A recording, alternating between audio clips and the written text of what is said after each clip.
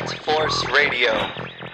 Bat Force Radio is rated M for mature, or should that be immature?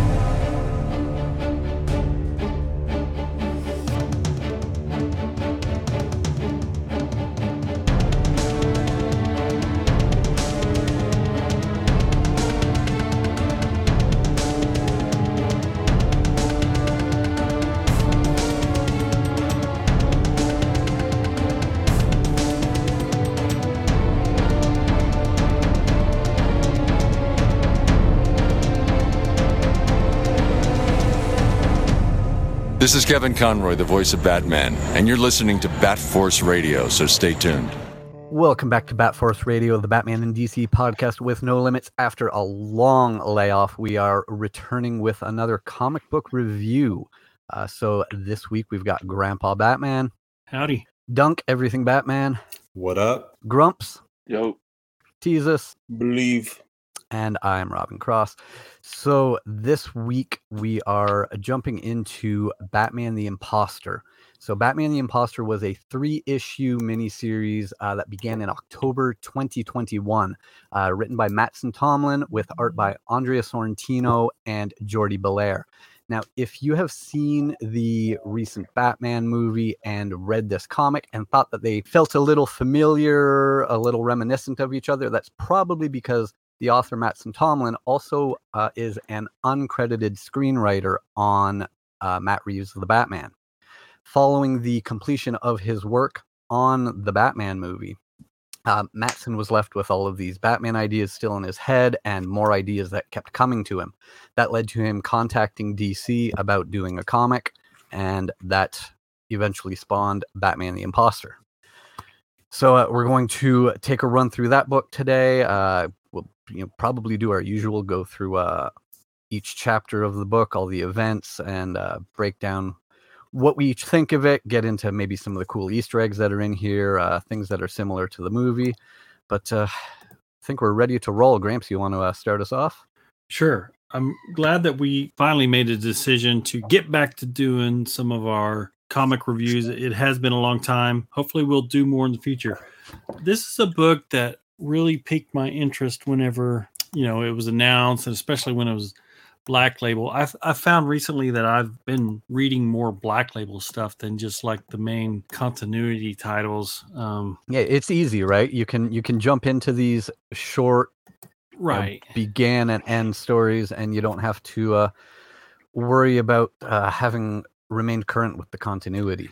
I'm so far behind on the current stuff. Eventually, I'll catch up. I say that. I'm looking at a 3-foot stack of books over here. And still trying to finish off Arkham City. I'm at 72%.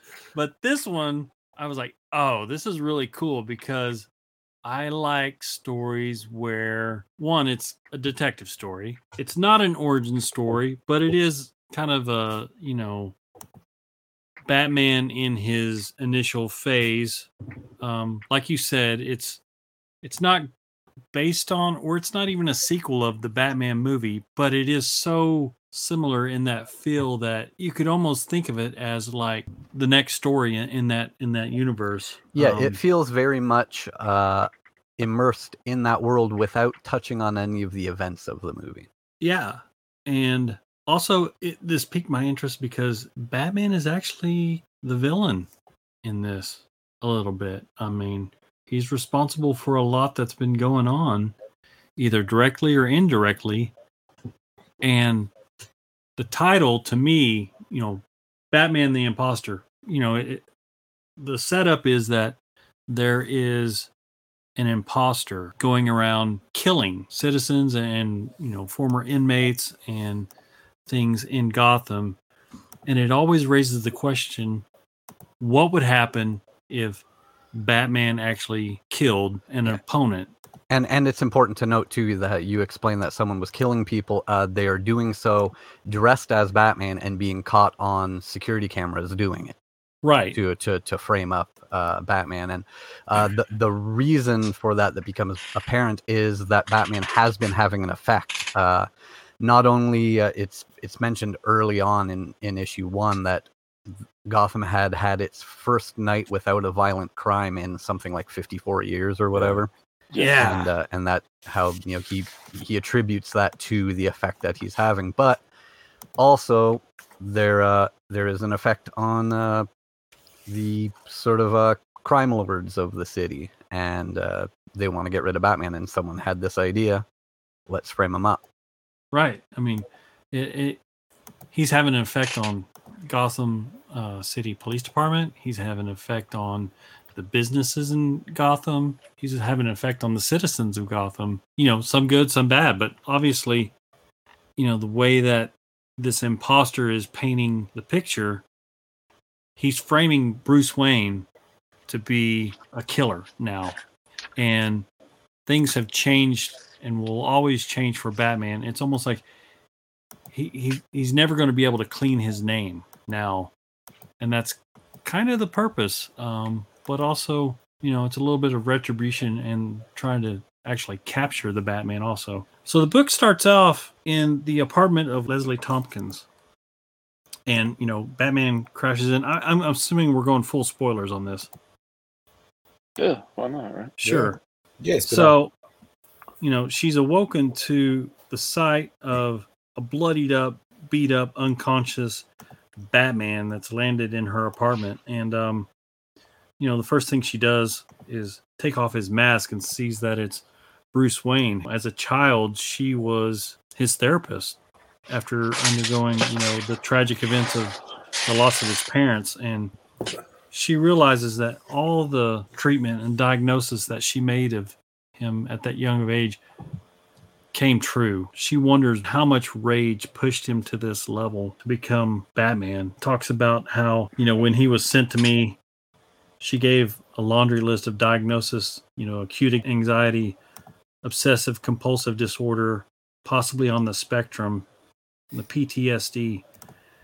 And when I read that frame, I really paused and thought about that, especially the part where, possibly on the spectrum. I've got a young niece that is on the spectrum, and it's not that she's disabled or anything like that, but her world is a little different, and texture and touch and emotions she's always kind of on the edge a little bit. And it made me realize someone who went through that event not be able to move past that and just carry on with a quasi-normal life, as normal could be, but to always reflect on that. And that really, kind of touched, my perspective of the character even more. I thought that was a good observation by Mattson. What'd you guys think as you read this is where I was hooked, because it's I can't remember that, 'cause it's been a while since I saw Leslie Tompkins. I don't remember the last time they used her, and I don't think she's ever been in the movies. She was in the TV show. Yeah. And but traditionally in the comics, she's an older white woman, and she ran a clinic, so she was like a I guess like an internist, regular clinic type doctor, not a psychotherapist. Yeah. Right. So I thought that was an interesting switch. I think it works for Batman. It is good because, she's always been kind of portrayed as almost like, and this is just from my reading and my understanding of the characters, every one of us, first of all, has different amounts of reading the comics and familiarity. I don't think any one of us besides Robin is a expert. I know I'm not. But my interpretation of that character, she's always been kind of, how Alfred has kind of been the de facto father figure. I see Leslie as more of like the de facto aunt. She's not a mother figure. She doesn't. She's like Aunt May. Yeah, she's not. She's never been one to like wipe his tears away and do like that. And she's never been one that I understood as supporting his mission. But she does help him when he needs help, and he helps her in return. with supporting her foundation and things like that. But like we've seen her through the comics over the years. Like sometimes she was where Bruce went or was taken sometimes if his injuries were beyond what Alfred could help. Right. And, he needed something more. And then she's also really been, like you said, like an aunt. She's been really a confidant for Batman and for Bruce, being one of the few people who knows that Batman is Bruce. Yeah, and she's never really gave him her blessing. And this kind of plays out throughout this book, too. She's never really saying, yeah, you're doing the right thing. She's really kind of giving him warnings because she's here in this book as kind of setting up, and understanding his emotional state of mind. Yeah, go ahead. I'm sorry. No, man. Do you guys have the book in front of you, like open in front of you? Yeah. Everyone does? Yeah. This panel that Gramps was talking about, this page, reminds me of J.H. Williams' art. Oh, yeah. Right? He I can see that. Sets up his page or his panels. It's really interesting. There's a couple of these splash pages like this. I really like the use of color that Jordi Belair does in this book because, one, it's really subtle. The palette she uses really subtle. I mean, and also where they use the color. There's points in this book where, like, during the fights, the impact point is not colored; it's white, and it kind of shows the injury, like when he smashes the dude's face, you don't see the dude's face. You see like his skeleton, his jaw fracturing and things like that. When I read through this book the second time, I started to wonder, this frame where, you see Batman and with all the bats and stuff like that. Is that a image from one of the Wesker surveillance cameras? Yeah, that's something that we find out not too far after in the book who one of the major players is in this story. It's not, the typical, it's not going to be Falcone, it's not Penguin, it's not, we're not going to have Joker or anything like that. The real major player throughout most of this book is the father of the ventriloquist. Yeah, we kind of get a little ventriloquist origin story. See how weird that dude is. That's the first time they've been used in that way, right? Like, I don't remember this family being that prominent. So I think different. you're right on that. And back to the Leslie thing, I like the little sort of quid pro quo that she sets up with Bruce once she knows his identity, but she knows that, without turning him into the police and that resulting in him either being locked up or killed as the police try to take him in, the only way she can really help him is by forcing him into an agreement where every night when he finishes whatever he's out there doing, he has to report to her office at dawn for basically a counseling session so she can try to help him. And, I'm sure her eventual goal is to talk him out of doing this anymore.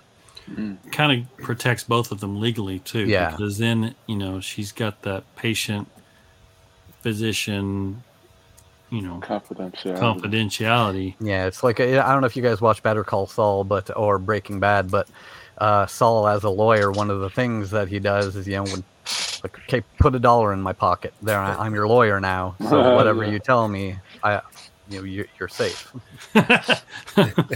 Which I found it interesting because if he's a danger to himself, she is obligated to, get him help.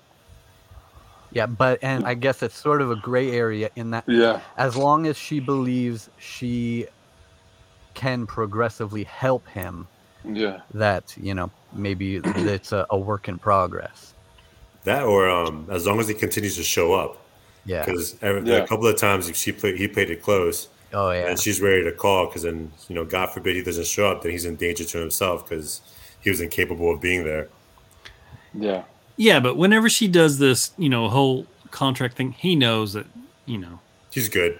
She's good. To use Robin's, reference, she's in his pocket at that point because he knows that's why she did that. But yeah, I mean, Leslie is a very prominent character throughout this book, and she's a good tool for seeing and breaking down his emotional state of mind, which is very important in a book like this.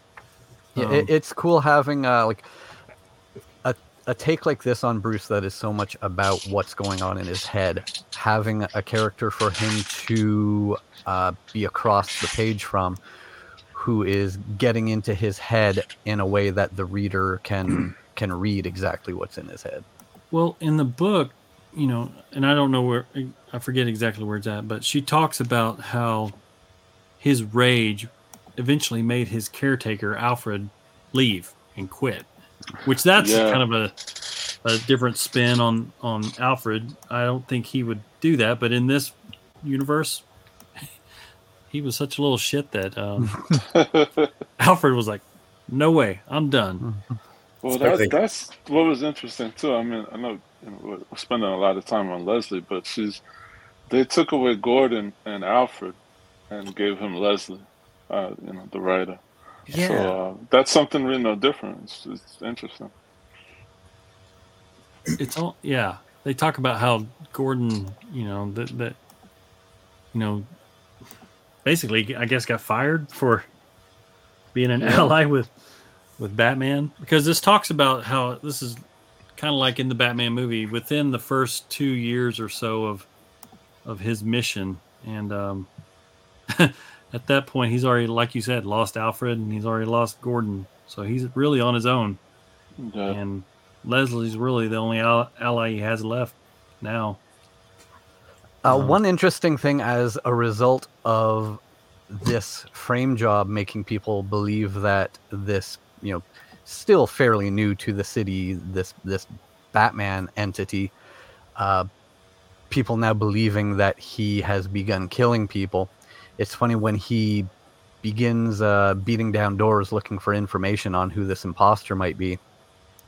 He recounts how when he went to see Penguin, now that Penguin believes he's killing people, as soon as Penguin saw him, he peed himself. That's interesting to think about the dynamic shift if all of these criminals of Gotham were under the impression that Batman kills people now. Like that, how much that would change things. Like, oh shit, not safe anymore. He's not just gonna bring me to jail. I thought, your first glimpse at Penguin too, I thought that was really cool that they just obviously threw him that Batman Returns homage immediately. So I was like, I love that they do that once in a while, and it fits the universe and it fits the grittiness of his artwork. So but real quick, before I think that first scene where he jumps in and they build up to the psychology of Batman, and I feel like her finding him in this disarray immediately rips off that Band-Aid, and it sets the psychological tone of her purpose in the story.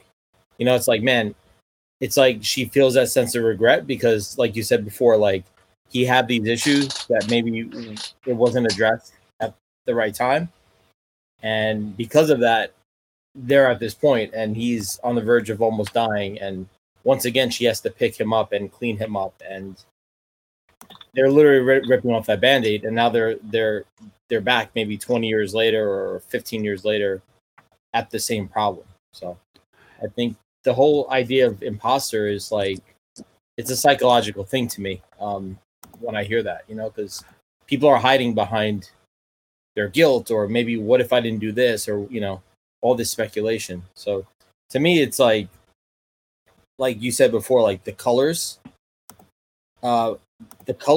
freeze that one scene, and it takes you to that mindset of what the viewer is looking at because of that color and the grittiness. Right. Like with Leslie, and I know it's in her apartment and it's supposed to be dark, but the colors in there are kind of a pastel blue and a pastel purple. It's very soothing. Like you said, opening the book from the get-go, Batman is a wounded character, both physically and emotionally. And the colors kind of frame the story. With Leslie, we get that blue coolness. It's also like a sense of confusion. Like when you see that color, the purple and the blues, they're just in a daze. They're just trying to reset and figure things out and get to a starting point so how they can just move forward. And then we get to that first fight scene where he's telling her what happened, what happened, why he's hurt, and he stopped some bad guys from robbing this, I don't know, deli or whatever, and the color is like green, kind of like a go green, and we see him first in action, and there's this one frame where he crashes this dude's mouth against the desk, and that's where I'm showing you where the impact point is white, it's not colored, and you see like the guy's teeth just snap like an X-ray. Yeah, I love that. And I I love that use of typography too. It's just like that big blam, and it makes you think, it was used in the past, but it's that moment where it just pauses and you focus on the action because it's desaturated. And like you said, they almost like zoom into his injury. It's like, man, it makes you stop. It makes your eyes stop for that moment. Yeah. See what just happened. I love that little batarang that he throws. He throws that several times throughout the story, but I love that. And they shoot the storekeeper in the shoulder, and Batman kind of tells him, puts some pressure on it, and then he tries to, hold up a kid, and Batman throws the batarang as kind of a warning. And then it crashes through the window and all this, and then all of a sudden the color turns to red, and it's almost like this is Batman's rage here as he's chasing these dudes down. This is where it actually felt more like that movie. Yeah. At this point, you start seeing like the suit a couple of times in the panels, and I'm thinking to myself, like, man, this is a really awesome suit. I love the depiction. It really just brings out his glowing eyes, and like you said, it focuses on that rage and the mood. But to me, it's a basic suit, but it's still equipped enough for him to have protection and for him to be a good fighter and to be agile. And he's got that long cape. So to me, at this point, the way that they just drew it, it just looks very cinematic. What I took from. Oh, go ahead. I didn't mean to step on you there. I had I'm like, man, that could have been. I mean, everyone has their gripes about the Batman movie, but I envisioned this very similar to what we saw in the Batman movie. What I took from the red color here was that it turns red once he's been shot. We see the blood coming out. This suit is not quite so bulletproof as the one in the movie, but yeah, we see him blood coming out of him. He looks down at his hand and it's covered in blood. And yeah, from there, the rest of that, I think the rest of this whole chase takes place in red. Yeah, I like it when the Monkey Man driver's like, "What is it? Spit it out!" And he's like, "He's still coming." And you see that him on that motorcycle. I love that image where he's on the motorcycle, just going in between the lanes. Yeah, he breaks the monkey guy's arm, and they show like that X-ray. Yeah, I mean that's just such a cool effect that I've never seen in comics before. That needs to happen more because it really moves your eyes. It makes you focus in on what's going on. It provides such a visual that you almost like the words are so secondary. Like you almost don't need the words at this point because you see what's going on. The words are just sounds really at this point because there's so much aggression and action, and they're pausing to that moment of impact that you don't really need words because shit's happening. Wasn't like Mortal Kombat like that? Like when you do a crazy move? I was literally thinking that. Like, they really do a zoom in and like it's 100% Mortal Kombat. Yeah, and it also reminds me of the Arkham games where when you put on that the detective vision, you see the X-ray of all your opponents. Yeah, that too. It's clever. It's very clever. I mean, Gramps knows about that. He's 72% into the game. So here's what I like to do. I like to use that on like the little bonus missions and get in that. What's the one suit where he's just like doing his ninja training? Oh yeah. And I pretend it's Daredevil. Oh, God. That's how they need to make a Daredevil game. Oh, man. All right, getting back to the book. Yeah, I like this one, so that was Bruce telling her how he got all banged up and ended up in her apartment. And, Leslie basically says, Bruce, I say this as a psychotherapist. You sound insane. Because he told her, I went to the ends of the earth not to learn to control the monster, not to purge the fear or the pain, but to become it. And she's like, you sound crazy. You're crazy, Bruce. But that's when he tells her, hey, I'm making a difference, and we get that big splash scene where he's on that, I don't know, top of that church or whatever, overlooking Gotham. Steeple or something. Yeah, I love that page, man. It's so cool. And then you see where he says, last week Gotham had its first night with 0 violent crimes in 54 years. And the close-up, and you see him shedding a tear, kind of like Michael Jordan. Yeah. I wonder if that was a little nod to the GOAT. He did it for his city. well, one thing that I took a real note of here on the following page after Leslie sort of forces him into signing this this deal that she's going to be his therapist. He has a terrible signature. Yeah. I noticed that too. But he's beat half to hell. So. Right. But I thought it was interesting too. That was my big argument. Like before the movie came out, the Batman, was you have to. I feel like you have to tell the origin, and they did in a roundabout way, not the same way we always see it. In that those panels we were just talking about, he said I traveled the world and blah blah blah. It's a slight retelling of the origin. Yeah, very subtle. They didn't fall into that trope. The parents, Right. I mean, there is a panel where they're there, but it's not, it's kind of glossed over and quickly. But you have to touch on it, and then she touches on the you have to be crazy to do this. Yeah, and I think he doesn't deny it. No. Next, we get into the introduction of Mr. Wesker, the head honcho of Wesker Industries, and also, what's her name? Blair Wong from Detective Wong. So she's responding to Mr. Wesker to review some video footage that his security took at his building. And this gets into I've brought up this part of the book on the show a few times before. Right. How I like some of the things that Mattson incorporated into the story, which you can see where this is likely the kind of stuff that he was thinking about while working on parts of the movie, where he's come up with these things that Bruce could do that would make the Batman things a little more practical, like the way that he gets around the city. He's not jumping off of a rooftop and firing a grapnel launcher while he's in the air and swinging to safety. No, he's putting in the hours during the day, posing as a construction worker, installing these zip lines so that he can travel from building to building. As well as, throughout the book, we see that they were finding these motorcycles through the city that were not abandoned, but were put there, like air in the tires, full tanks of gas.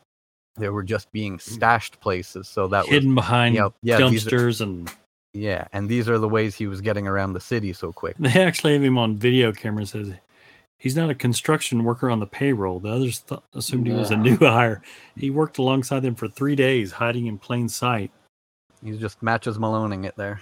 I mean, that's a good disguise for Bruce Wayne to be able to work 3 days or just on and off and those guys not recognize him.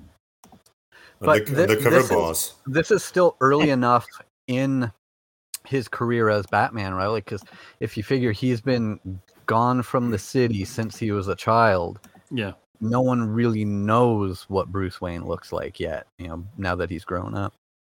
How much do you think he got paid during those 3 days? I don't know. And but now he's got he's in the union and he's got benefits. I know. He's got pension. It is construction, so they must have made bank. Yeah. Hopefully he gets a lot of PTO, because he's suffering injuries at night. And this is also where we kind of see how Wesker Industries, or whatever it is, the business, they have security cameras all over the city, and they've captured an image of Batman in flight. Wesker is kind of putting the squeeze on Detective Wong to, track down who this Batman person is, because he's costing him money. And that's an angle of the investigation into Batman that she didn't realize or think of. I liked it whenever Mr. Wesker says he's bad for business and not just mine. I know the Sionis family is considering moving their firm out of Gotham entirely. And Wayne Enterprises, well, they certainly don't need the Batman blowing up one of their buildings last year. Yeah, that's a cool thing that a thing like that happening would maybe serve to help hide Batman's identity if Wayne properties are getting damaged too. But we get our first meeting with Arnold Wesker here, a young version of him. Obviously a pretty disturbed guy already speaking to someone that we don't see. Well, the father tries to basically bribe her, Wong. Mm-hmm. He says, rumor has it you're a stellar detective, Mrs. Wong. We're all rooting for you here. Right. I like when she's in the elevator with Arnold, and Sorrentino, the way he draws her expression just cracks me up, because her body doesn't move. The frame and the characters don't move. He just moves her head kind of slightly because he's talking to himself in his crazy deranged way.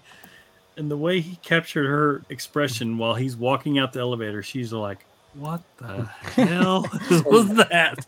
After the looking around, like, who the hell is this guy talking to? I love that. I guess that's the son no one ever sees. Yeah, he looks a little different than his traditional look. I mean, obviously, because in his more traditional look, he's kind of a older gentleman. Yeah, but this was interesting too, right? Like he talks to himself, or he has, I don't know, imaginary friend or something, like the seeds for the ventriloquist. Yeah, he doesn't have a puppet on his hand, but he's already talking to himself, almost like he's having two sides of the conversation. Yeah, it sort of plants the seed that maybe that other voice that he speaks to was always there with him, and one day he just got that puppet that he gave the voice to.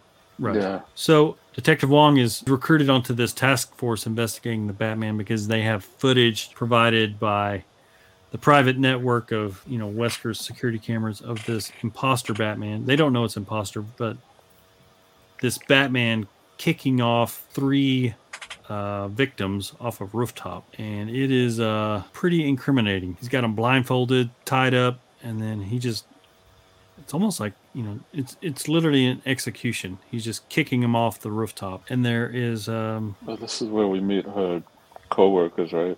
Yeah. Yeah, they do this like background thing where it's kind of like this little lineup, and it gives you a quick brief on their history and why they're all together. And now that I'm seeing it again, the Hatcher part is really interesting. I kind of detail. But now it's like they almost gave it away, but you have to go through the whole story to kind of know that, Right, because he says, what about the perps? Yeah, and then they're like, don't know this guy, or I thought he was suspended. And now, you're reading it again, and you're like, oh shit, okay. But that's the beauty of the writing, because you don't know it's such an important detail, because, you don't know to make that connection, because it doesn't seem like it's important. And this is really kind of also where we see their boss talk about how Gordon failed them from their perspective for trying to work with Batman. And they talk about him being gone, and the bat is not our helper, and to be called upon with a giant fucking flashlight in the sky. See, that's why I love the Black Label, because they talk how people talk. Yeah. Yeah, it's one of those few instances where, Gordon is portrayed as a pawn. It's like you always see Gordon as someone who's complex and sacrifices himself for the city and for his police department, just like Batman. But they're pretty much just overriding him immediately, and they're just kind of just shitting on him. You know, it's like now he's sacrificing his career, and that sets up for the fact that like you said, Batman is the catalyst for the problem as well, just like Gordon was. Like he he kind of drank the Kool-Aid of Batman, and the fact that on paper it sounds like it's amazing, it caused all this other trauma for other people on their job. So that's why this imposter felt like he had this motive to do what he had to do to expose him. Right. I love the narration. I mean, the black and white stuff is cool because it really helps you focus on the moment and the action. But I think what really makes it so unique is like a lot of times when you see this security camera, you'll read it quickly, but these security views are so imperative to the storytelling, and it carries through the story. Like it's such an important thing because this Wesker building or whatever it's called is the main base of the story, and it's rooted to how this guy exposes Batman. So to me, like the security footage is really important to this whole situation. Like it makes it more cinematic to me, you know? Exactly. It reminds me of kind of like the Nolan films when I look at it. Oh, that's one thing I thought of. You know how in Dark Knight when they have the screens? The fake Batman that go around as kind of the little militia and try to do their job pretending to be Batman. I'm not wearing hockey pads. Yeah. So, I mean, you know, it raises a question. What would it be like, one, if you had a vigilante that was, you know, like Batman, that was the ultimate alpha, going around able to do what he was doing, but then people taking it upon themselves to, I guess, join his mission and try to do the same, but they ended up doing it so wrong that it just screws up what Batman's whole purpose and what he stands for. And that's really what this imposter is doing, except he's maliciously doing it. Yeah, he's actually killing people. It's a character assassination as well as just assassination of people. Really? I think this is where Tomlin this is where he shows his background in film, because this is kind of like, it feels like you're watching a movie, you know, these little scenes like this. Oh, this should have been the movie. Yeah, it makes you say it. Yeah, it's like you want to see this on screen or at the beginning of the review, or in like an HBO miniseries. You know, this could easily be an HBO miniseries. I mean, think of it. I mean, like I said in the beginning, this is a book that makes Batman the villain. Literally, how cool would that be? I mean, where Batman is the hero and the villain in the same movie. No other film has done that. And like in doing it in a film version of it, they could just show us Batman killing people, and we don't find out until after that it was an imposter framing him. Yeah, you know, you could give you that moment of doubt, like, oh, what's he doing? All right, jumping ahead, we see Leslie waiting in her.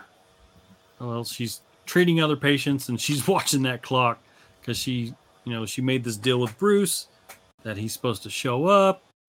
And you can see the stress that it puts on her because, one, her expression, but also the changing in the colors.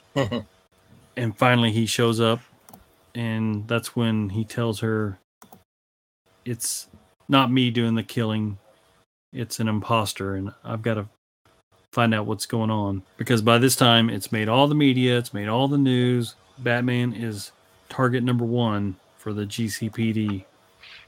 And she tells him, you can't be feared as a murderer and enjoy the same leniency from the GCPD. Things have changed now, and they will always be changed. It's never going to go back to the way it was in the beginning. And he says, I'm going to stop him. And she gives him, she's constantly giving him warnings throughout the book. And she's like, you better do it quickly because you're running out of time. Now, this panel where she tells him to take off the mask because she's not going to speak to him like that. Right. That panel where he takes it off, that looks so much like Pattinson, Bruce Wayne. Yeah. Right, yeah. The I was hair staring at and that. the makeup around the eyes. I was afraid you were going to say that. It was a justified fear. I like when he's beating up the gangs to get information. One of them is the skeletons. They kind of look like the ones from the movie. Yeah. Yeah. I can just hear he probably walked up on them real slow and clanky boots, clanky belt, not trying to be stealthy, and just took them on straight ahead. He said I owed them a visit anyway. Yeah. And here's that penguin part too. Yeah. And yeah, this is where he talks about how this added fear of the Batman is making things easier for him. Yeah. And Yeah. we're also introduced now to another character we know from, you might know him from the comics or the animated series. We've got a Ratcatcher. And he literally is a rat catcher. Yeah. I like how he talks about, people are scared of rats because they're small and they move quick and they're ugly faces and teeth and they carry diseases. Then he turns around and he says, but dogs are small, move quick and long faces and they'll kill you, but we love the dogs. Well, that's kind of true. It shows how he's been, mistreated by everybody, and probably because he's a different looking type of guy. And what he does for his occupation really isn't too glamorous, but he's just really an outcast that has had a real unfair way of life. Everyone treats him bad. He gets held up in his van by one of these skeleton gang members while he's just trying to eat a sandwich, man. Yeah, he gets held up on his lunch break. It's like, goddamn. What kind of sandwich is that? You can't catch a break, literally. Oh, what is that? Looks like some Arby's roast beef or something. He has the beef, yeah. Yeah, and he's literally in his van just trying to get like 2 or 3 minutes to himself, and the poor guy's getting stuck up, It's like, time to move. And he says something really important here. He says, people, not rats or vermin. Yeah. And I can imagine that's very true in Gotham. He's alone on the rooftop. He climbs up on the rooftop just to kind of get away from all the stuff on the city because, he just got held up. Someone took his Arby's roast beef and his wallet, and he's kind of having a moment there, talking to himself, thinking about himself, and then he comes across who appears to be Batman. Kind of gives us the story where Batman actually stuck up for him at one point and protected him against some bullies. And he talks about, I know about your bikes, I know about your motorcycles in the sewers. I can help you more, and I'll keep it a secret, and I'll tell you where all these other tunnels are that help you around quicker. And I'm the only one who knows. We don't know if he's talking to Bruce or the imposter. I like this little part where just before that, where he was talking about how he tried to leave Gotham once, and he went to Keystone City. They have cleaner streets, faster internet, faster internet, Flash.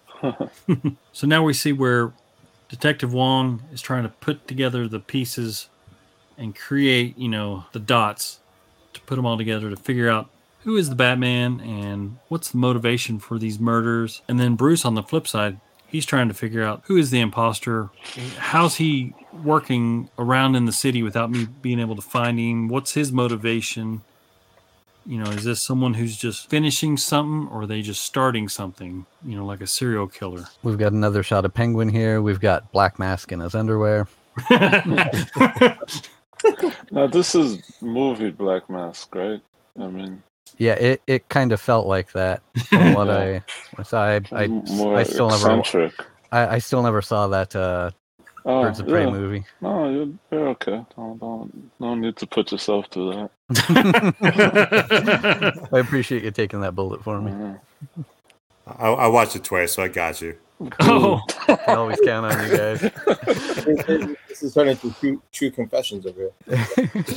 Is that why he wears a mask? At this point, at the end of the issue, you start seeing the purpose and the commonality between Bruce and Wong. Mm-hmm. Where at this point, you're like, they're both on the opposite sides of the fence, but they need to know the same thing. So this is where you start seeing that connection forming.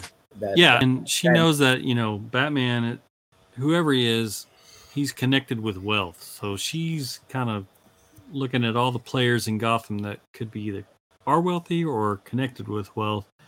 And at the very end, she shows up on his door and she's like, "You got a minute?" And that's actually the end of issue 1. Issue 2 starts where, Alfred's talking with, it's a kind of a flashback scene, and Alfred's talking with Leslie Tompkins about, dealing with Bruce and all this stuff. And he's like, "I'm not a parent or a teacher. I'm a damn butler." He's like, "Is there anything you can give this kid? I'm out of here." When you start seeing characters like Alfred out of context, it kind of reminds you of just things that it's just the everyday life that we're all living now. It's like people are under a lot of trauma. It's like people are out of sorts, and in this situation, Alfred is really out of sorts, and he's responding quickly. He's hitting that eject button. You never see that. You know what I mean? Like that's not Grumps' Alfred. You know what I mean? Like, no.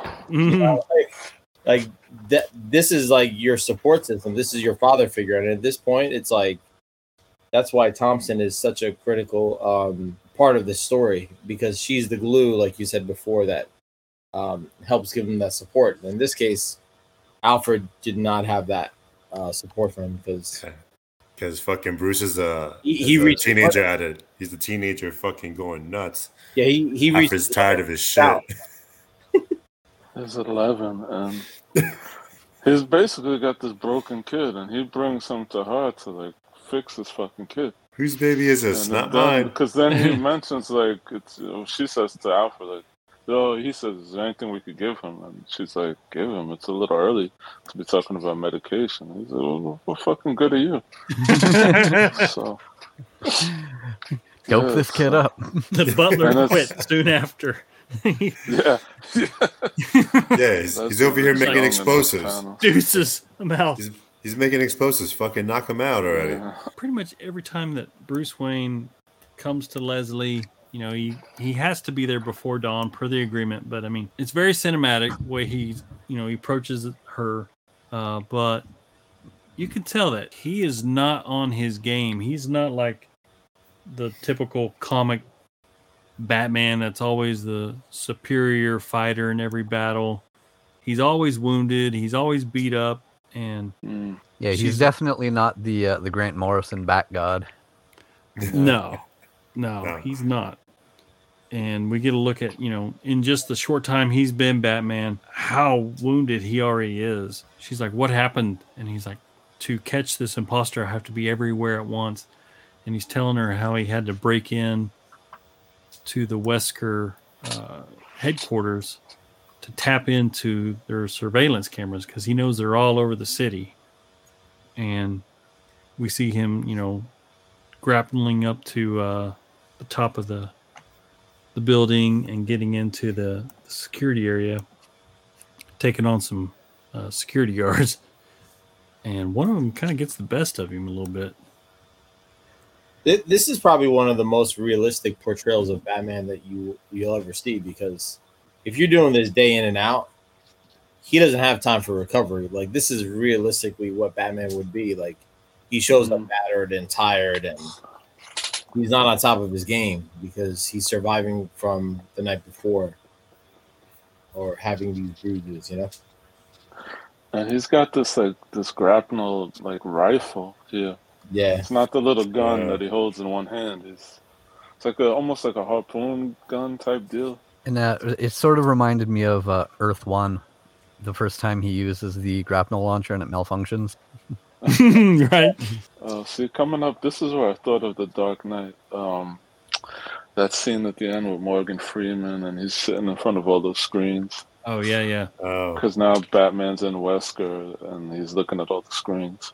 Right. And he gets up and close with one of the screens. Well, yeah, and she asks him, something went wrong. And he's like, "Yeah, I didn't hit hard enough." One of these security guys sets off the alarm and gets reinforcements, and they kind of do a number on old Batman. One of them kind of kicks his ass and throws him out, or he jumps out of a window. The guy catches him by his cape, and he has to cut himself free.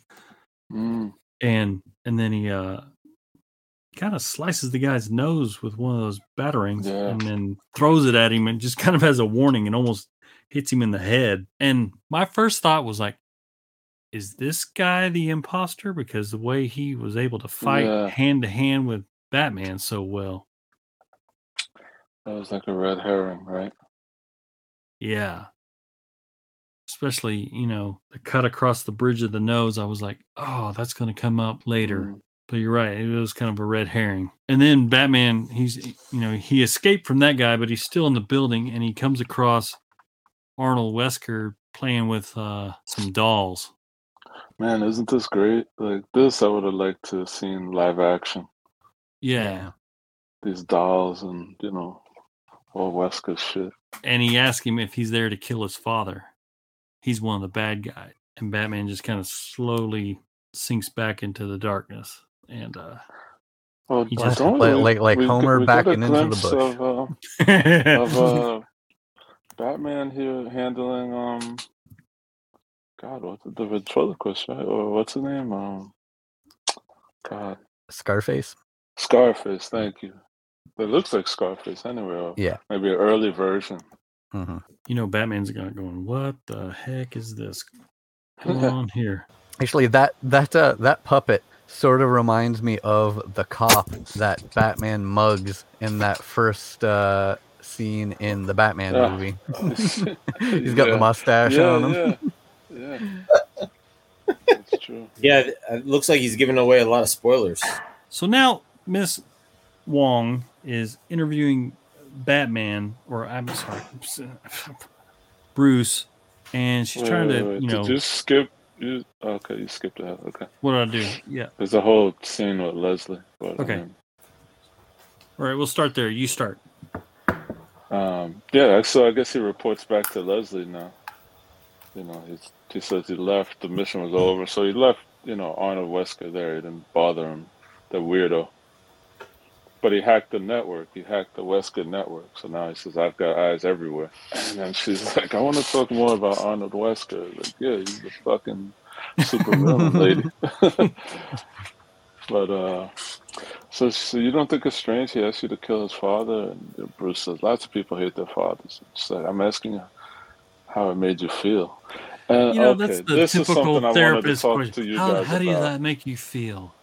He says, I miss my parents, but my father, he was not always kind. And like a whisper, the way they, I don't know, the way they show it here is kind of like a whisper. The print isn't as dark as when he talks regular. Right. And being rich, a child of wealth, it doesn't make people like you. And that's one thing that always bugs me. And I know I'm probably usually the only one, like when they, tweak the Waynes or whatever, it just, I don't know, it just bothers me. Because I would just see them as these great people and whatever and blah, blah, blah. They were wonderful.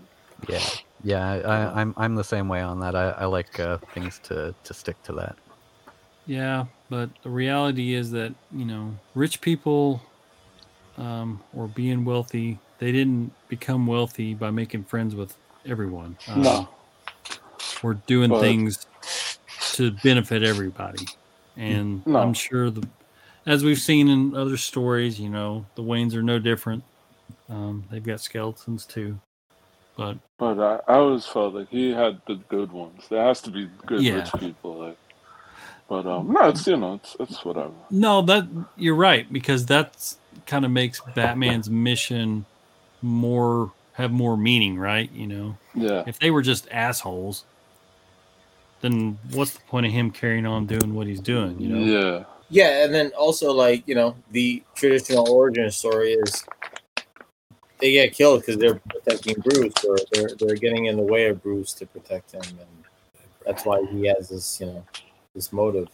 That's why I've never liked when they portray Thomas Wayne as kind of this asshole politician type. Yeah. I like him as a positive, generous doctor. He was saving lives. He even saved Maroni, and he gave his life for his son. Wasn't there some book recently that portrayed him as like a womanizer or something? I thought we reviewed it. I can't remember. It's been a... What was it in Damned? I think it might be in Damned. Yes. That was in Damned. Yes. Where they're hiding it, and they're like, "Hey." Yeah. It was the beginning of Damned, I think. That was it. Yep. But that was one thing I liked in the new movie, where we got that story from Falcone about how Thomas wasn't the good guy, that he sent him to kill the reporter, but then we find out later that was all bullshit, and Thomas was the good guy that Bruce thought he was. All right, so now we meet. Now we have Detective Wong and Bruce Wayne meet. Yeah, and she's at his place, and it's not like the typical Wayne Manor we normally see. It's kind of a crappy bachelor pad. But he invites her in. He didn't want to seem too suspicious. He says, I don't drink coffee, but I have 800 pounds of chai tea in the pantry. Can I offer you some? She's like, what do you need 800 pounds for? And he lets a little... Yeah. He lets down his guard a little bit, and he says, I like to buy things in bulk.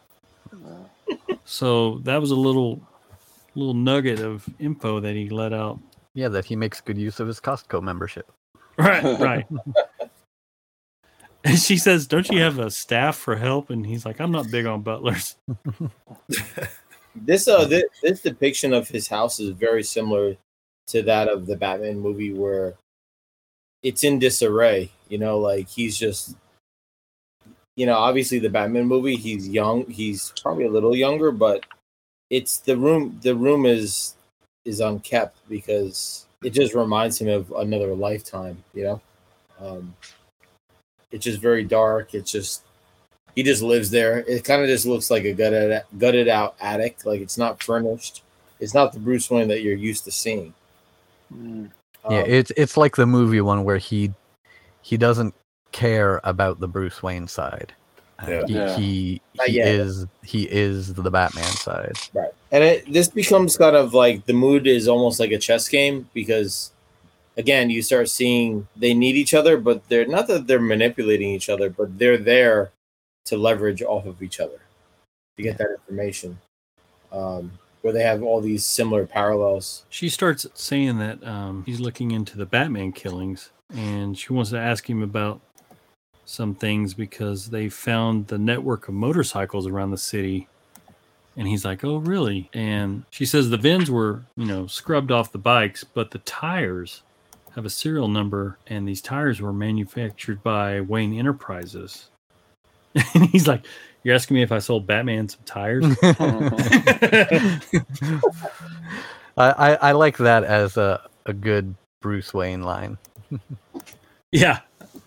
And, she's trying to kind of get a little bit of information, and he has, some really cool responses. One being that a missing crate is like 1 in a million is like no big deal. That's just kind of a write-off. And then she starts asking about how he got bruises on his face. And typical Bruce Wayne, oh yeah, self-defense classes, had a break-in, blah, blah, blah. He says, I'm an open book. If you want, you're welcome to come by my next session. Inviting her, and he's trying to kind of break down her wall a little bit. Because there's a reference to David Kane, who's Cassandra Cain's father, right there. I think, anyway. Go on. He says Master Kane has a gym downtown, but he makes house calls for me. David Kane is, in a lot of stories, David Kane is one of the guys that trained Bruce Wayne, and he is Cassandra Cain. Cassandra Cain was the second Batgirl, I think. Who's now Orphan? Is she Orphan or Black Bat? Or I don't know. I just thought that was a little Easter egg. Yeah, that's a good Easter egg, too. And then that makes sense, though, that Batman does have to train to keep up his skills, but he can't just go to any gym. Yeah. And he can't just train by himself all the time. So he would have private tutor. Yeah. Yeah. but it's someone of a reputation. David Cain is traditionally like a high-level assassin. Mm-hmm. Then you quickly kind of just jump into that scene where they're using each other for information and motives, but now they start making this emotional connection. Yeah. And the second you just see like them, he offers to just take her out to dinner, and he says, "Listen, at the end of the day, you could just check it off your list and said you had dinner with a billionaire." And the second they lock eyes, now it's a love connection. Now it's not like it goes from a business thing to an emotional connection. Well, he also starts investigating or doing research on her, because he finds out that, there's this parallel. Right. There are parallels between them. Her dad was a cop and was murdered. And that inspired her to go on and be a cop herself. And during all this time, there have been more and more murders by this Batman. Drug dealers, murderers, traffickers. 10 dead so far killed in Batman's name, and it's kind of putting a weight on Bruce. Yeah, I think that's just representative of just living in Gotham. Like, there's some type of trauma. There's some blood on your name. There's something that you're connected to. Everything is connected. That's the whole point of this story. It's a chain reaction, and it's like you have purpose because of the experience that you had and the trauma that you're fighting. So she's on the other side. PlayStation. Somebody's on their PlayStation there. Turn it off. I was like, what's this on? I think Doug is playing Arkham Knight. He's at 85%. He's ahead of me. Yeah. But yeah, it's that interconnectivity, and with that, it's you're connected where you have allies and you have differences. So that's what living in Gotham for me is all about. Speaking of allies, so Bruce is having a conversation with Leslie about how he's gonna pursue some sort of friendship relationship with Wong in order to, get information on, what they know about the imposter and Batman. Exactly. Right. What a jerk. Yeah. That's how he gets into that building, It's like, I thought it was a really cool how they flipped it. Like what Grumps was saying, it's like, hey, they spoke about the origin stories without really going too much into it, but that one panel where they situated her in that crime alley scene it's a really cool homage to that without screaming it in your face, because it shows that emotional connection that they have with each other and that they have that same level of loss and pain. And that's why they're going to really work together and have that journey into the next phase of finding the imposter. They did it in a very dramatic anime sense, I feel like. Like she's almost like in a rain of blood, and the parents are lifeless, and clearly they have bullet holes, but it was cool. It was a nice nod to it, and you kind of just keep it going. But I like that they threw that far into the story. Yeah. And you start seeing that color, that usage of purple tones again to show how these people are feeling. That daze, that sense of confusion. And Leslie, she sees right through him. She's like, oh my God. But it also shows this is a Bruce that he can be personable. He can be charming. He can be that playboy. It's almost like another tool in his belt that he can pull that out at any time, even against one of the best detectives in Gotham, and work to his advantage. Those rich guys, they can always do that. Must be nice. I was wondering because, I don't know, I think it's like the flyleaf of the book. There's some art where it shows a man and a woman kissing and the bats all around. I was like, is that Selina in this book? But no, it's Blair.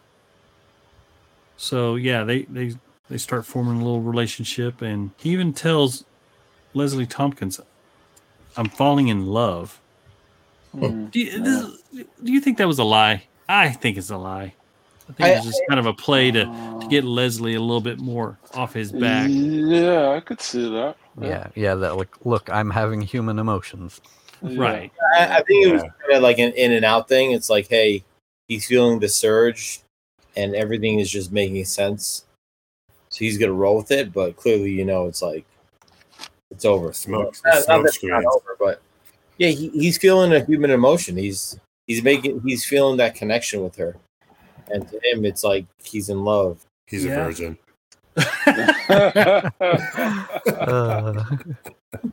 It just happens so quickly. Like we don't, we see them eating together, and then it's like, oh, now let's just kiss and toss this red umbrella.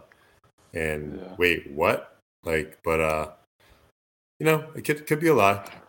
Then they're in bed swapping murder stories or whatever about their parents. Yeah. But this is one thing that I did like when they were in bed, and she says, the guy who killed your parents, they never caught him. And he says, no, they never did. And that's the origin that I prefer, the nameless, or, even Joe Chill was okay, but, nameless, random, crime on the street. That's the one I prefer. Yeah. No connection. Yeah. Yeah. I was never like it's kind of like, Joker. Their murderers should be nameless, faceless, because it gives away too much. It makes it that much more tragic, I think. Well, yeah, and it's almost like Joker. You don't want to have a true origin story because then it kind of kills the mystique. Yeah. Getting too intimate and familiar with any character can take away some of what made them so cool. Like if you watch the Boba Fett show, it's a cool show, but now that I've seen so much of Boba without his helmet on, he doesn't feel the same anymore. Yeah, a lot of people have said that. Yeah, he talked a lot during the he needed to talk less. It actually makes you realize, like, when I was reading this, I was like, oh man, this book is only 3 books, but man, every issue is deep. Like they probably could have like chopped it up and made it 6 if you wanted, like. Oh yeah, I was surprised it was only 3.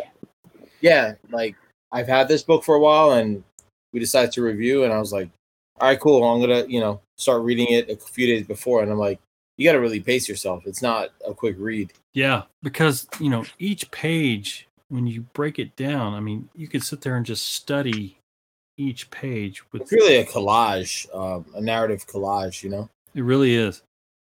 So now Batman's kind of put a few clues together and comes up with a name that all the victims had in common, and that was a judge by the name of Alex McCard. So he goes to pay him a visit, find out what he knows. The judge tells him, all these victims, they were let out after you and Gordon threw me in, and there was a deal done with the 3 families. All my cases were overturned.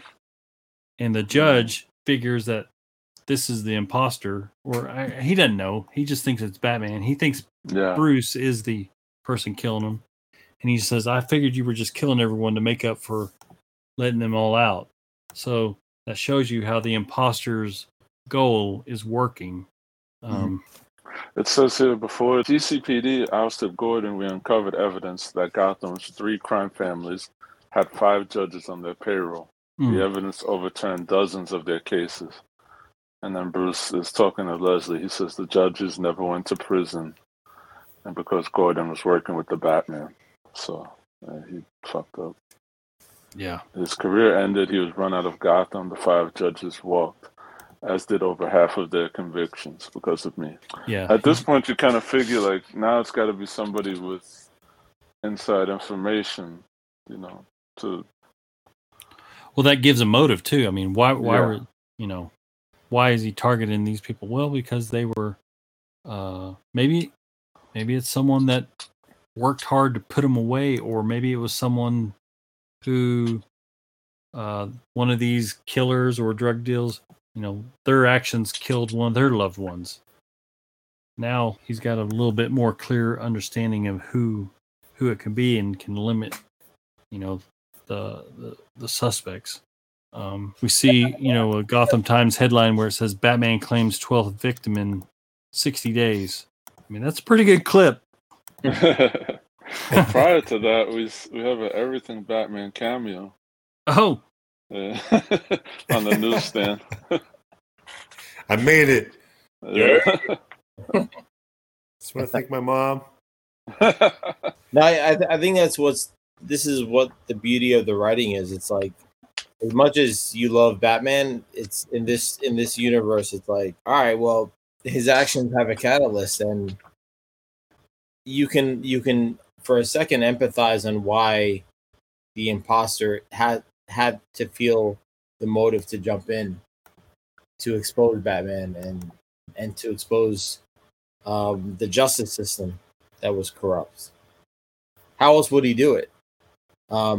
If you're gonna go towards Batman, if you can't beat him, join him, right? It's like you gotta take that lead to kind of bring that attention, and with that attention exposes what has been done.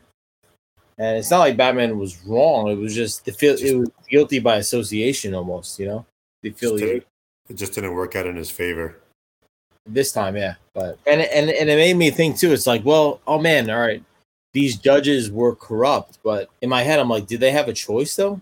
You have these three families that are going up against you. Like, what do? You kind of just go with the flow, and maybe they got paid, and otherwise, maybe they could have got killed, or the family would have got killed.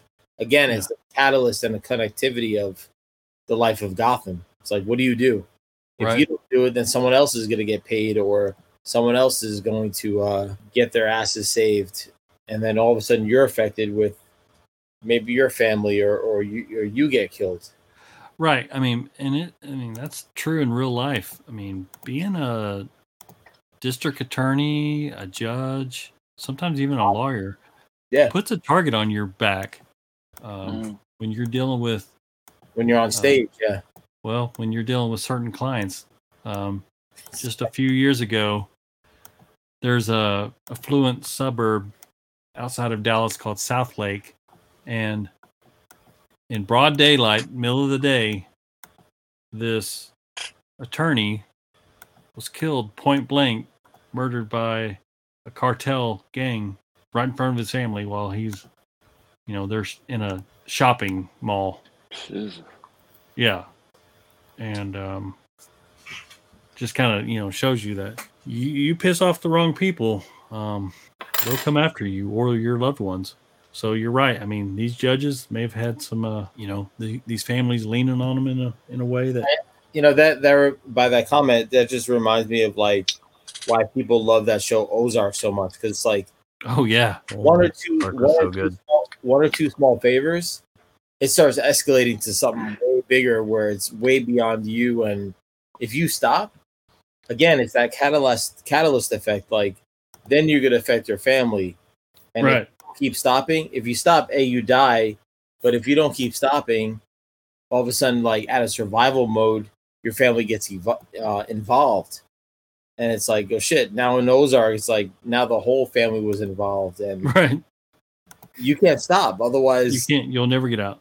Yeah, and anyone that's connected to you is gonna get killed. So right. Very similar to this. It's like you're in too deep. You got to move forward and just play defense, or just it's all about survival mode.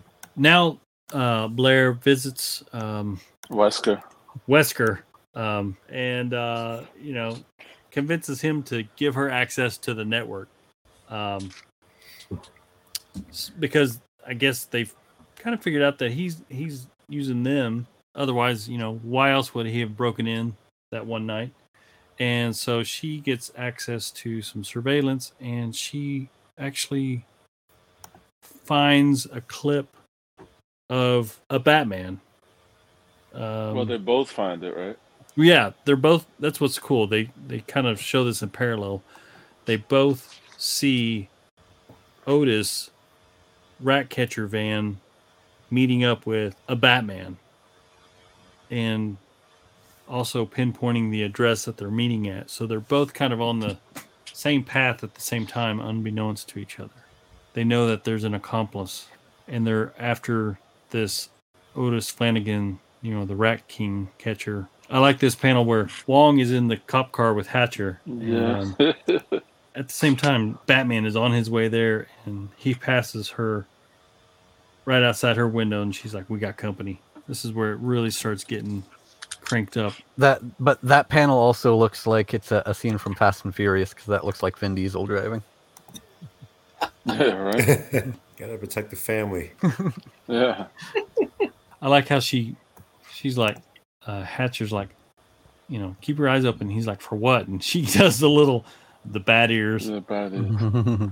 So they're transporting. They get to Flanagan's apartment first. They arrest him, and they're taking him in, transporting him down. And in the back, you see Batman coming on his motorcycle. I was a little surprised at his tactics here. I mean, he's laying waste to him with these smoke bombs and causing a lot of damage and injury. But and then he boxes her up too. Yo, he does. That horse kick. Yeah. He kind of does a little year one kick on her stomach. Yeah. The tree. But yeah, he's about the mission, so he's like, all right, get out of the way. He may not even realize who it is. He's just kind of going on pure adrenaline and instinct because, he's looking at Flanagan and, what would you do if you felt someone or heard someone with a gun coming in the back of your head, Yeah. Yeah, man, any hesitation by him and he's, dead, so he can't. Yeah. So Bruce captures Otis, basically waterboards him to give up information, and poor Otis is like, I don't understand. I'm your friend. Throughout all this, you kind of got the sense that Otis wasn't the smartest guy, but he's just kind of caught in the middle right now. And imagine what he's thinking while Batman's putting his head in a toilet after he's been helping this guy. He's like, is this what friends do? Okay. Yeah. It just kind of goes back to his thing that's, saying how he's been mistreated his whole life. And he's like, people are vermin. So now he's got his only friend, Batman, putting his head in the toilet. Giving him a swirly. Yeah. What a bully. That's what they should show. They should have shown the swirly. Oh, man. And then Wong goes back to the GCPD weapons locker, and she's declaring war now. And Hatcher's like, Christ, you planning on going to war? And she's like, yep, pretty much. You coming? So it's on now. Well, there's the little foreshadowing right before that. He says, you're not allowed down here. She says, I could say the same thing to you. Mm-hmm. Right. That's when you start thinking, all right, you're getting really close to figuring out, who's who. Something's about to happen. This is where he kind of exposes himself. Not in that way. Not You're not going to get me too. It is Black Label. You never know. He's going to get put on administrative leave. This, I'll say at the end of book 2, I still had no idea. But early, I don't know about you guys, but early on in book 3, then I was like, okay, now I know who it is. I like the way that they kind of hint at who it is, but don't really give it away. Like we said earlier, there was kind of a red herring about one character, and I had some suspicion, and I like when writers are good enough to do that and not just give it away all up front. But if you look at that kind of toothy smile in the last panel of book 2, and then at the cover of book 3. Right. Okay. Yeah. Gotcha. Oh, yeah, you're right. Yeah. Oh, yeah. That's interesting, yeah. Now, did you guys collect the single issues or just wait for the trade hardcover? I got the singles on this, and for anyone else who is going to be picking up the singles, there are some very cool Liber Mayo variants for each issue. I was going to say that because I picked up one of those. I just got the digital.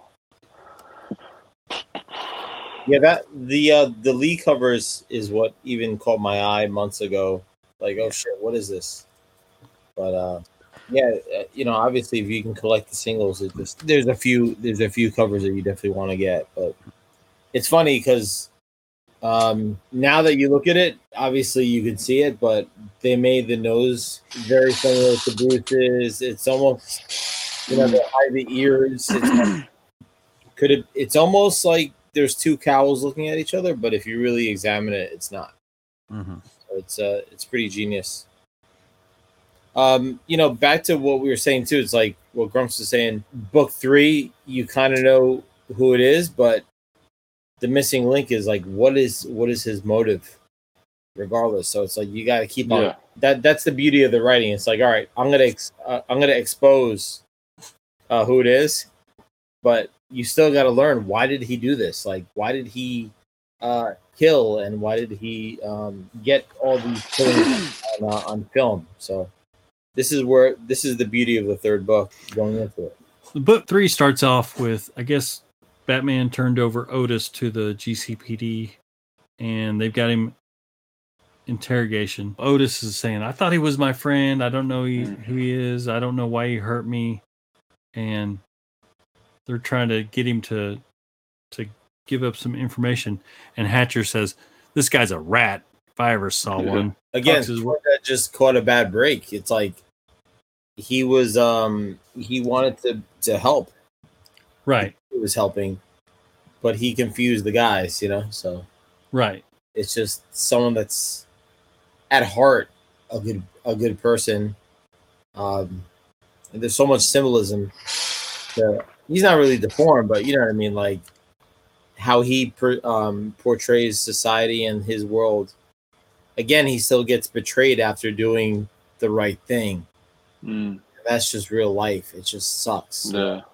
You want to root for him because you empathize with him, but he got caught up in the wrong. There was a mix-up, and I guess in his eyes, to me, I'm like, man, he's being the Robin to Batman at that point, to that imposter Batman. In a way, like psychologically, he's helping. Yeah. And again, that's the loss of the story, and that's where, like, hey, this whole imposter stuff, chain reaction, catalyst, real life. There's people that are going to really be victims, and he's the victim in this case. Yeah, and we're not shown, or we're not told that he's aware that he knows the Batman that he's helping is the one doing the killing in his mind. But after all the news and stuff, you have to think that he's aware that, because they're saying 12 Batman killings in 60 days. So in his mind, he only knows of one Batman. So maybe in his mind, he's helping Batman take out the bullies that have been mistreating him and people like him in society. So yeah, that's what he is kind of an accomplice. He is kind of a, he's not innocent. Yeah. I was helping him. I even gave him some names, people who deserved it. Yeah. So yeah, he's finding redemption too. Like, he's fighting back in that way, but in a way, there is an innocence to him that makes it complex, So Hatcher talks his way into going in and doing the interrogation. He thinks he's the tough guy and going to go in there and rough him up, or get some information. Otis says he just wanted to kill all the bad men in Gotham. That's all. I was helping him. I even gave him some names, people who deserved it. And while they're watching him, and this is, I don't know police protocol, but Hatcher makes a mistake by wearing a piece into the interrogation room, which that's a big no-no. I even know that. Yeah. There's a video that I've seen online, though, of someone actually doing that same thing, pulling a cop's gun off him. Right. It looks a lot like this scene. And that's exactly what happens. And Otis pulls his own gun off of him and ends up killing himself in front of him. He said, I was just trying to do something good, and then kills himself. Well, that's when it clicked for me. I was right there. I was like, this is all on purpose. I thought anyway at the time. Right. Did it make you think that Hatcher wore that piece in there on purpose? Absolutely. Like he leaned forward, on purpose to give him access to it. Because he knew he was getting, push him over the edge. Maybe at first to see what he knew, and then, this guy doesn't know shit, but I gotta, maybe I can get him to, maybe I could take him off the board. Yeah, I got to take him out before he rats me out, basically. Yeah. That was a big clue. But like Steve was saying, we still don't have all the reasoning why. Yeah, I mean, I think both, as we move forward, it's like both sides are gray. Everyone's right, everyone's wrong. So it's like, you're about to find out why. That's the beauty of this book. Like it is a detective book, but it's like it's very realistic to me. It's like not everyone is. There's no hero. There's no someone. It's not one-sided. It's not this guy's completely right and this is why he did it and I side with him. It's like there's no winners or losers. I mean, there's losers, but there's no winners in this story. Everybody's a little dirty. They're victims of their own circumstances. Yeah. Yeah. This is really compelling. And that's what makes for good, like a good HBO Max series or some kind of Gotham Central type perspective where you really start seeing why the cops turn corrupt or the actions of Batman affects the lives of everyone. So Otis had told Bruce about a hideout in the sewers, and he said it was behind a waterfall. So Bruce is going to have to go down into the sewers and try to find out where this imposter's at. Also, in the same conversation, he says to get to Flanagan, I had to hurt her, and he relives that moment where he kicked Wong, and he says it's the worst thing I've ever done. So you can see that the mission is first, but it has its price and takes a toll on him. He is still a human after all. He's not just like a Frank Castle just focusing on wreaking havoc and pain to do what he thinks is right in his mind, no matter the cost. He's still human under there after all. I like this artwork where he's going through the sewer where you just see like Batman's silhouette with the cape and all the bats. And then directly opposite, you see her walking with like all the leaves, kind of mirror images of each other. And you have to actually turn the book upside down to read that part. Mm-hmm. Yeah, in the beginning, I was like, you know what? Let me try to read this upside down. I was like, it makes you flip because they want you to know the mindset of each character and to have the voice of their headspace at the time. Yeah. So you flipping it and kind of switching gears. Then you go to Wong, then you go to, Bruce. So very cool, very everything's psychological in this. So it's done for a reason, obviously. So it's for you to kind of have that break into character and to get into their headspace. Yeah. I love this sequence where he's down in the sewer, just the way that they kind of use silhouette and negative space to create. Yeah, it's almost like an X-ray view. It's cool. So cool.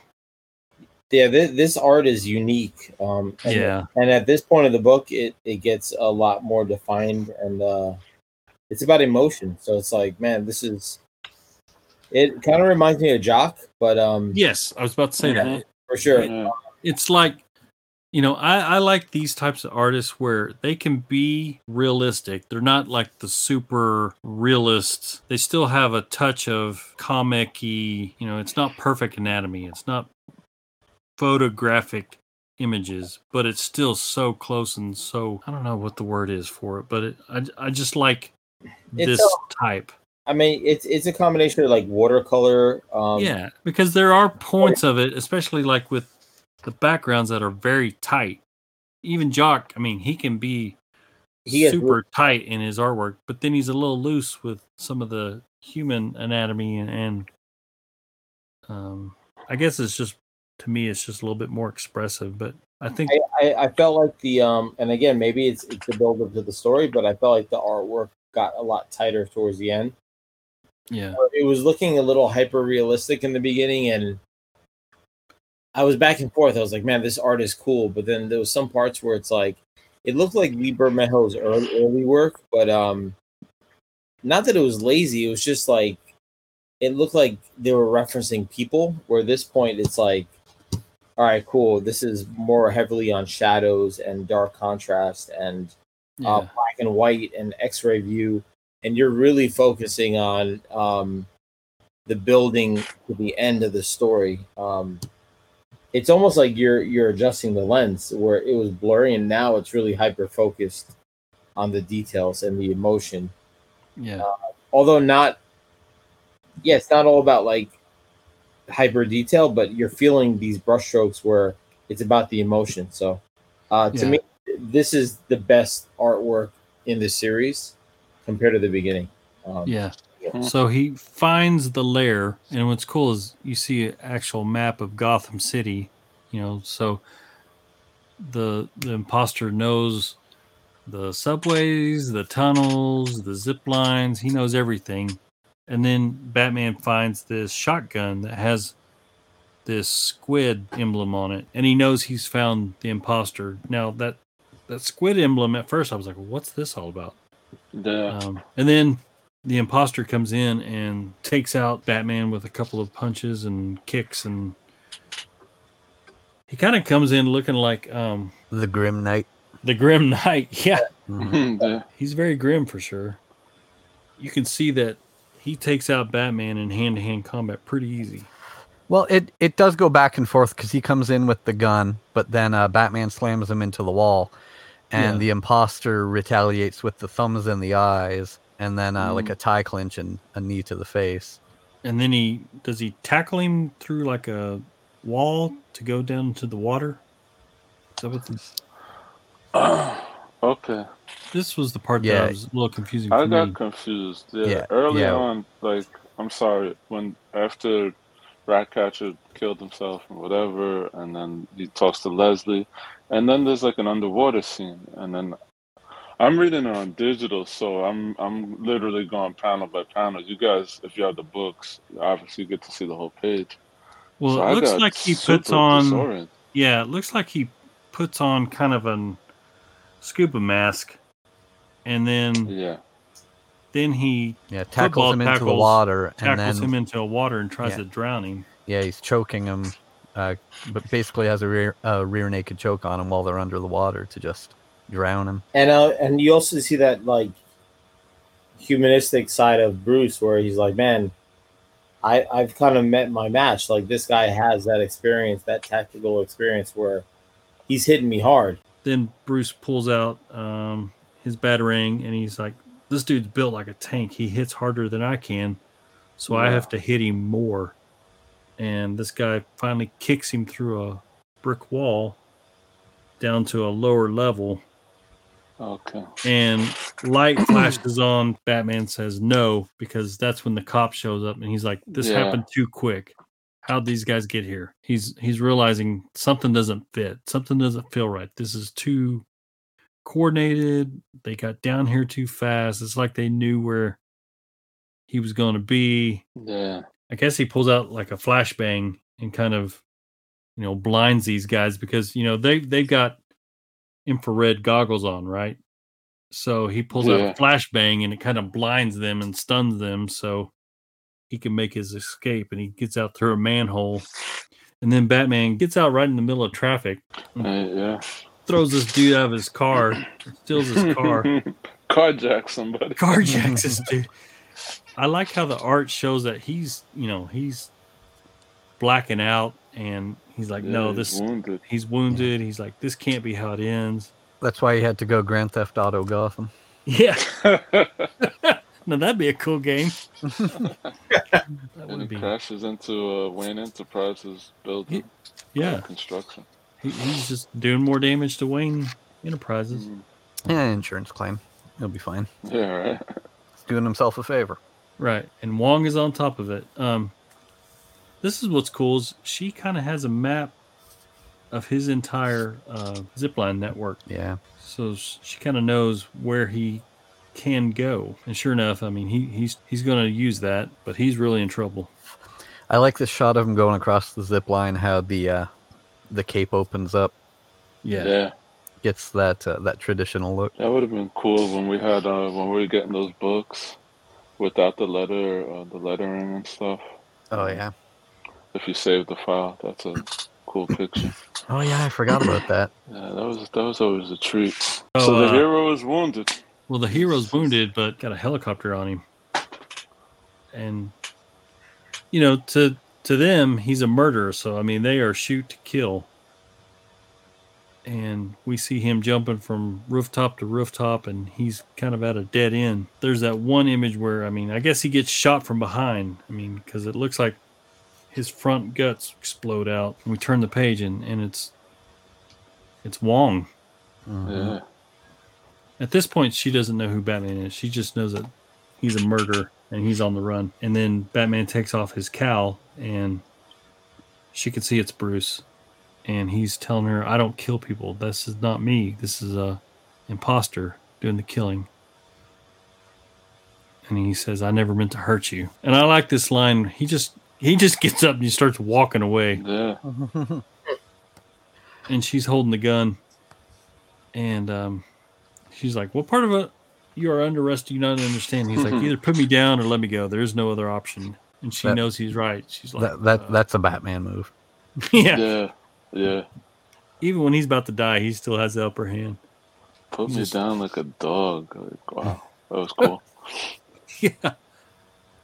I mean, you would think that wound there would almost be a mortal wound anyway. The way they made it look in that one, splash page. Yeah. So this is not like the bulletproof magical Batman of the Batman. Bruce makes his escape through the alley, and this is almost kind of like the movie where he kind of has that the drifter look. Yeah, the drifter look. He gets rid of his suit, and he actually has like a ignition switch to burn his suit. And he lays out some trash to kind of hide out and pass out and recover a little bit. He's always getting messed up, man. In this series, he got fucked up. Yeah. Yeah, it's sort of like in the Daredevil Netflix series, where like Daredevil's superpower was that he could take more beating than the people he was fighting. Yeah. That part where he puts the suit in the bin and walks away, it reminds me of that Spider-Man cover, the Spider-Man No More. Yeah. Mm-hmm. Leslie's waiting on him, because he's supposed to show up. She's hearing on the news about how the police have been in pursuit of Batman. They've got 12 square blocks shut down. It's unclear if he's still alive. She's debating whether or not to either place the call to 911 to report him in or not, and she can't. She knows that she can't. And then Blair is dealing with the fact that she now knows that Bruce Wayne is Batman, and there has to be an imposter because she knows he wouldn't do that. He's actually had an alibi the whole time. Yeah, like how she puts them together. Batman is Bruce Wayne. Bruce Wayne is Batman. Finkel and Einhorn. Oh, classic. Damn you. And then somehow Bruce magically makes it on time to Leslie Tompkins alive. He's pretty much mutable at this point. Yeah. He almost looks like a mummy. Like he's just he's barely put together. He has, some kind of sling. His head is wrapped up. But he's on time. He's on time. He beat the dawn. So he tells her therapy is over. Yeah. He's like, at this point, even he's just fed up with it, So her face in that one panel looks like the meme with the. I don't know. So it's a meme of this older black woman. Like, damn. That's what her face looks like. Shit, I mean, at this point, I think everyone is just burnt out with dealing with each other at this point of the story. Yeah. You can just tell in her emotion, like she's just trying to just survive, hold it together. Well, also at this point, Bruce has put everything together by seeing that gun. He knows, and he says this. He says, "I can end this now." The gun belonged to this gangster named Lawrence Lohman, who always marked his weapons with the squid. He called himself the Squid, branded everything, and not Sid the Squid. So Batman and Gordon took him down, and his weapons were confiscated by the police. And he says each one was safely locked away in GCPD evidence room. So now he knows that that gun was taken from the GCPD evidence locker room, and he knows that the imposter is a cop. So everything fits. He's trained. He has access to the lockup. He has the motive for the victims. He knows he can blame it all on Batman and walk away. And in effect, put an end to the turmoil that Batman has actually caused the GCPD. So it's kind of the perfect ruse, you know. Batman shows up to Blair's apartment, and she's scared of him. She knows he's Bruce, but she's like, she's not on his side. He's like, whatever you think about me at this point doesn't matter.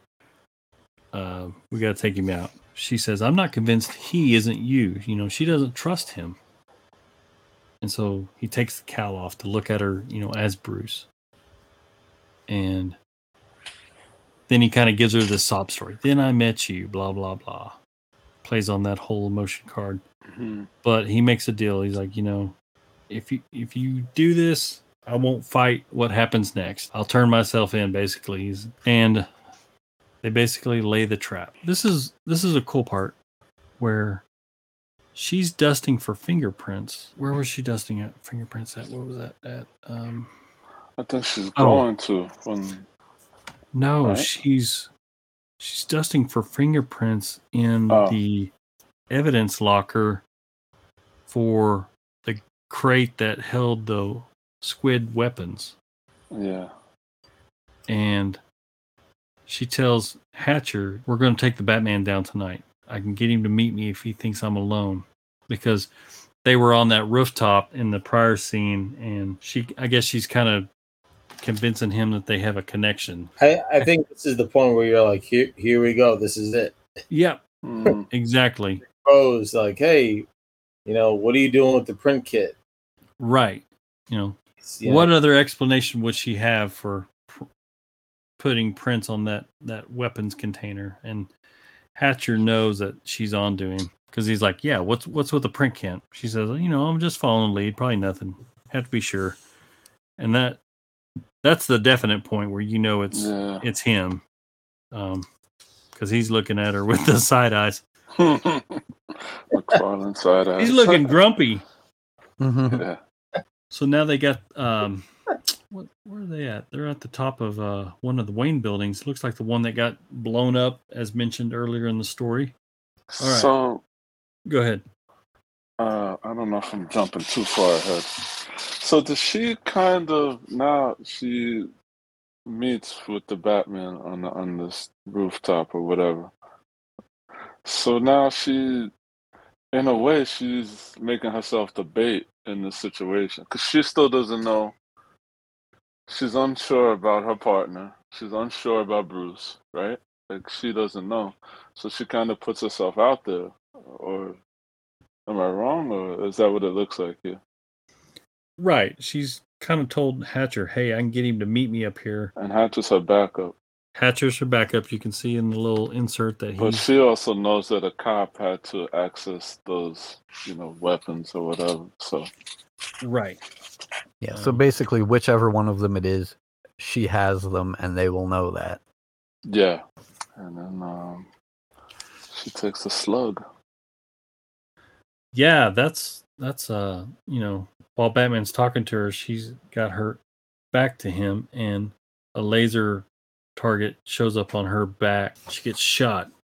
Wouldn't that kill her? I mean, it wasn't like it was on her shoulder. It was like literally on her spine. Yeah. I guess it depends on what the angle is, because if you look at that second shot where she's hanging, you can see where the wound is. It's off center. She must have turned. All right, let's just say she turned. She turned her shoulder. Yeah, it missed her by 1 centimeter. So, just like in the movies, you know. And then fucking Batman catches another slug. Like, this guy's Swiss cheese. She's hanging there. He's reaching down to save her, and you're right. Batman takes another slug, so he's telling her to let go, and she's like, "What?" And he secures his zip line, and they crash down a story or two, and that's where the imposter shows up with his gun. Now the fight is on between Batman and the imposter, the big finale. First, Batman kind of hits him with a flashbang and disarm him. Does he headbutt the imposter? Is that? Looks like it, yeah. And the panel on the right, all the way to the right. Yeah. Yeah. And you can... I love it where that shows the... is it a fractured skull? Is it the imposter that gets headbutt or the imposter headbutts Bruce? I don't know. It's hard to tell. Yeah, hard to tell. Either way, I love that panel where it shows the wound. It has to be the imposter headbutts Bruce because Bruce is the one that ends up on the ground, right? Yeah, yeah. The imposter says, "You did this. You understand?" I want you to understand. So now the art gets a little weird because he's drawing Bruce with eyes. Like, was he drawing Batman the whole time with those eyes? No. Maybe the lenses got smashed, damaged. Yeah. Mm-hmm. But anyway, this imposter makes the mistake of talking while he's got Batman at his mercy. You never talk when you got your victim ready. You just go for the kill shot, you know. But these bad guys, they like to talk. So he's like, pretty much I'm just cleaning up your mess, leaving you to blame. And then blam, blam, blam. Blair Wong to the rescue. But I guess this guy's wearing body armor because it doesn't kill him. And he runs over and he starts kicking and beating on Blair. And he puts a gun to her temple. Now, tease us. We get to your part. Go ahead and tell us what happens. He in his last resort, he's got one more little batarang, and he just right when the imposter poses the gun, he just gives him the old battering to the eye. That old trick always works. And he starts to fall off, and Bruce catches his arm and says, "You're going to die in jail." And Hatcher says, "No, I'm not." And he pulls out the battering and stabs Bruce's hand, forcing him to let go and falls to his death. And this bitch tries to lock him up. After all that. Bruce Wayne, you're under arrest. Kicked her in the stomach. Maybe if he hadn't done that, everything would have been cool. But still, it was for a good reason. Did you not read the story, lady? And in typical Bruce Wayne Batman fashion, he talks his way out. He says, "Do you think Gotham will be better off without me?" And she has a moment of pause and lets him go. The ending concludes with, the news breaking the story that the murderous Batman was a cop, and somehow Bruce Wayne billionaire was caught in gangland shooting. Blair is left in her hospital bed wondering what the hell just happened with what she knows. She's got Batman's cowl in her hand, and she's not sure how that's going to impact her life or how she's going to deal with knowing Batman is Bruce Wayne. Story ends with Leslie Tompkins, in her apartment talking to Bruce in a way. She says, "Whether you like it or not, you're creating more monsters, the worst of which are yet to come." And then we see Scarface. As Batman is talking to ventriloquist. She's actually in her apartment, I guess typing an email to Bruce saying, I hope I was able to help you. And she gets a knock on her door, and it's Arnold. And he says, my friend said you could help me, please. And he hands her an envelope with a bat signal. showing that Batman kind of sent him her way for some help because she actually did help him in a way. Book concludes with flowers being placed on the graves of Thomas and Martha Wayne, Mike and Nina Wong, and Otis Flanagan as Bruce Wayne walks away alone. Batman the Imposter. That was a quick one. Yeah. I want to hear everyone's rating for sure. Yeah, this was a treat. This was like something very different. It was Black Label. It wasn't the big format. This was like very cinematic, and it makes sense because of the writer's background. It was very gritty, and it's just I think from the first couple of pages, it just caught your eye just based on the book. So this was definitely a cool read. A nice break from the normal, like you said earlier. It's a nice break from the Rebirth run that everyone's kind of just catching up on and stuff. Right. All right. So on a grading scale, let's go for 1 to 10 because 5 is a little vague. Yeah, 10 gives you more intervals. So on a scale of 10 chocolate chip cookies. Oh shit! Any decimal points, or just 8 to 9 or 9 to 10? I mean, if you want to bite off half a cookie, sure. Okay. On a scale of 1 to 10 chocolate chip cookies, what you got? I think. Oh man, this is kind of tough, but I think overall, I think it's safe at it as an 8.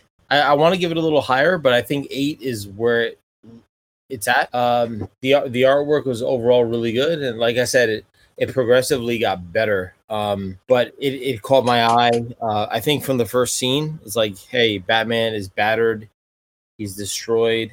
That got my attention. You start thinking like the motive, like how did he get there? Why is there an imposter? Like that carries you through the beginning to the end. This was a very unique story that we've never really seen before. So I want to say 8 is safe. I want to give it more, but I think 8 is worth that for me. Okay. Grumps, what you got? Yeah, I'm going to go with an 8 as well. 8. Which is pretty high.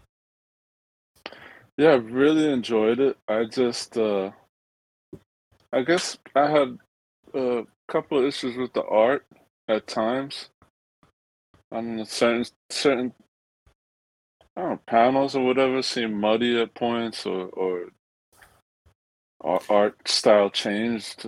It seemed, but no, I mean, shit, an 8, because it reminded me of the movie and it reminded me of Year One. I was happy to see this new take on Leslie Tompkins. Yeah, it was really cool. It was a treat. Because like you, Gramps, I'm buying digital, and I still have a stack of Batman and Detective comics I haven't read. So right. When you said you wanted to review this, I jumped on it, and I'm happy I did. This is something I could recommend to somebody if they're a fan of the Batman movie. Yes, well, you should read this. You'd like it. So 8 is good for me. What you got, Rob? You guys copying my rating. It's interesting how cohesive we are on this. I right from the start, I was thinking an 8 too. I have the same thing. Some of the same kind of qualms with some of the paneling. But aside from that, I like it. It's a different kind of story. We don't have, that there's no good guy wins in the end. Like, yeah, the way everything went down, like it says in one of the final panels, in that way the imposter won. The symbol that Batman is supposed to stand for will never be clear. Yeah, that's true. And if anyone listening enjoys the writing in this book, Mattson is working on another comic book. It won't be a DC thing. He's doing something different, and with a different artist. And we will have more news on that here when the time is right. Looking forward to that. Yeah. All right. My review, one, I really like the writing. I really like the fact that, it's kind of set in a gritty, real world, but yet comic universe. I like some of the changes, especially with characters are in this story that don't get in the way, Mm-hmm. Gordon doesn't have to be a trope that gets in the way. Alfred doesn't get in the way. Yeah, you have some of the characters that you wouldn't expect to be potential casualties are just not there. Right. So it's all these new people that who knows if any of these people are going to survive. Right. And I like that it challenges Batman's support system and his own ideals. And I don't know. For some reason, maybe I'm just kind of a masochist. I just like a Batman story where he just gets the shit kicked out of him, but still doesn't quit. I don't know.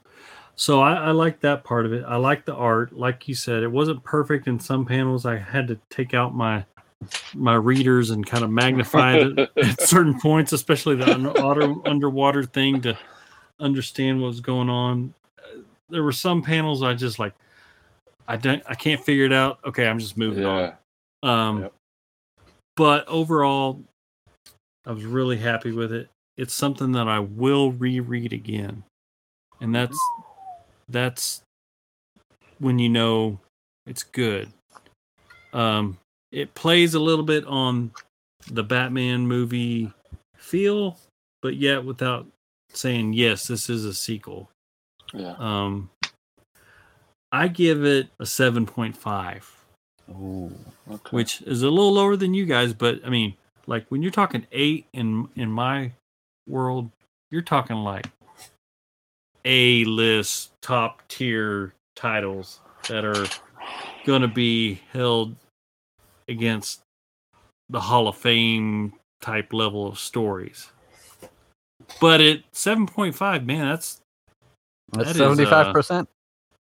That is right there on that second tier level of going on the Gramp shelf. And in reality, if you read it one more time, it'll probably get a little boost because you'll start connecting some dots and start seeing things that you didn't before. So that definitely leaves room for improvement. I think there are still some Easter eggs that we haven't all uncovered. I like the one that Gramps caught with the Kane reference. I didn't catch that. So that was a good catch. I'm sure there's probably some more. So I thought the writer did a good job of keeping the mystery, right? I mean, there was a super short list of suspects, but I mean, really, held out as long as possible, I thought. And even when you kind of figured it out, it didn't ruin the story. It just made you want to see the conclusion, how this is going to come to an end. Yeah, and it's better to know who it is before the characters know who it is, because you want to watch them try to figure it out before it's too late.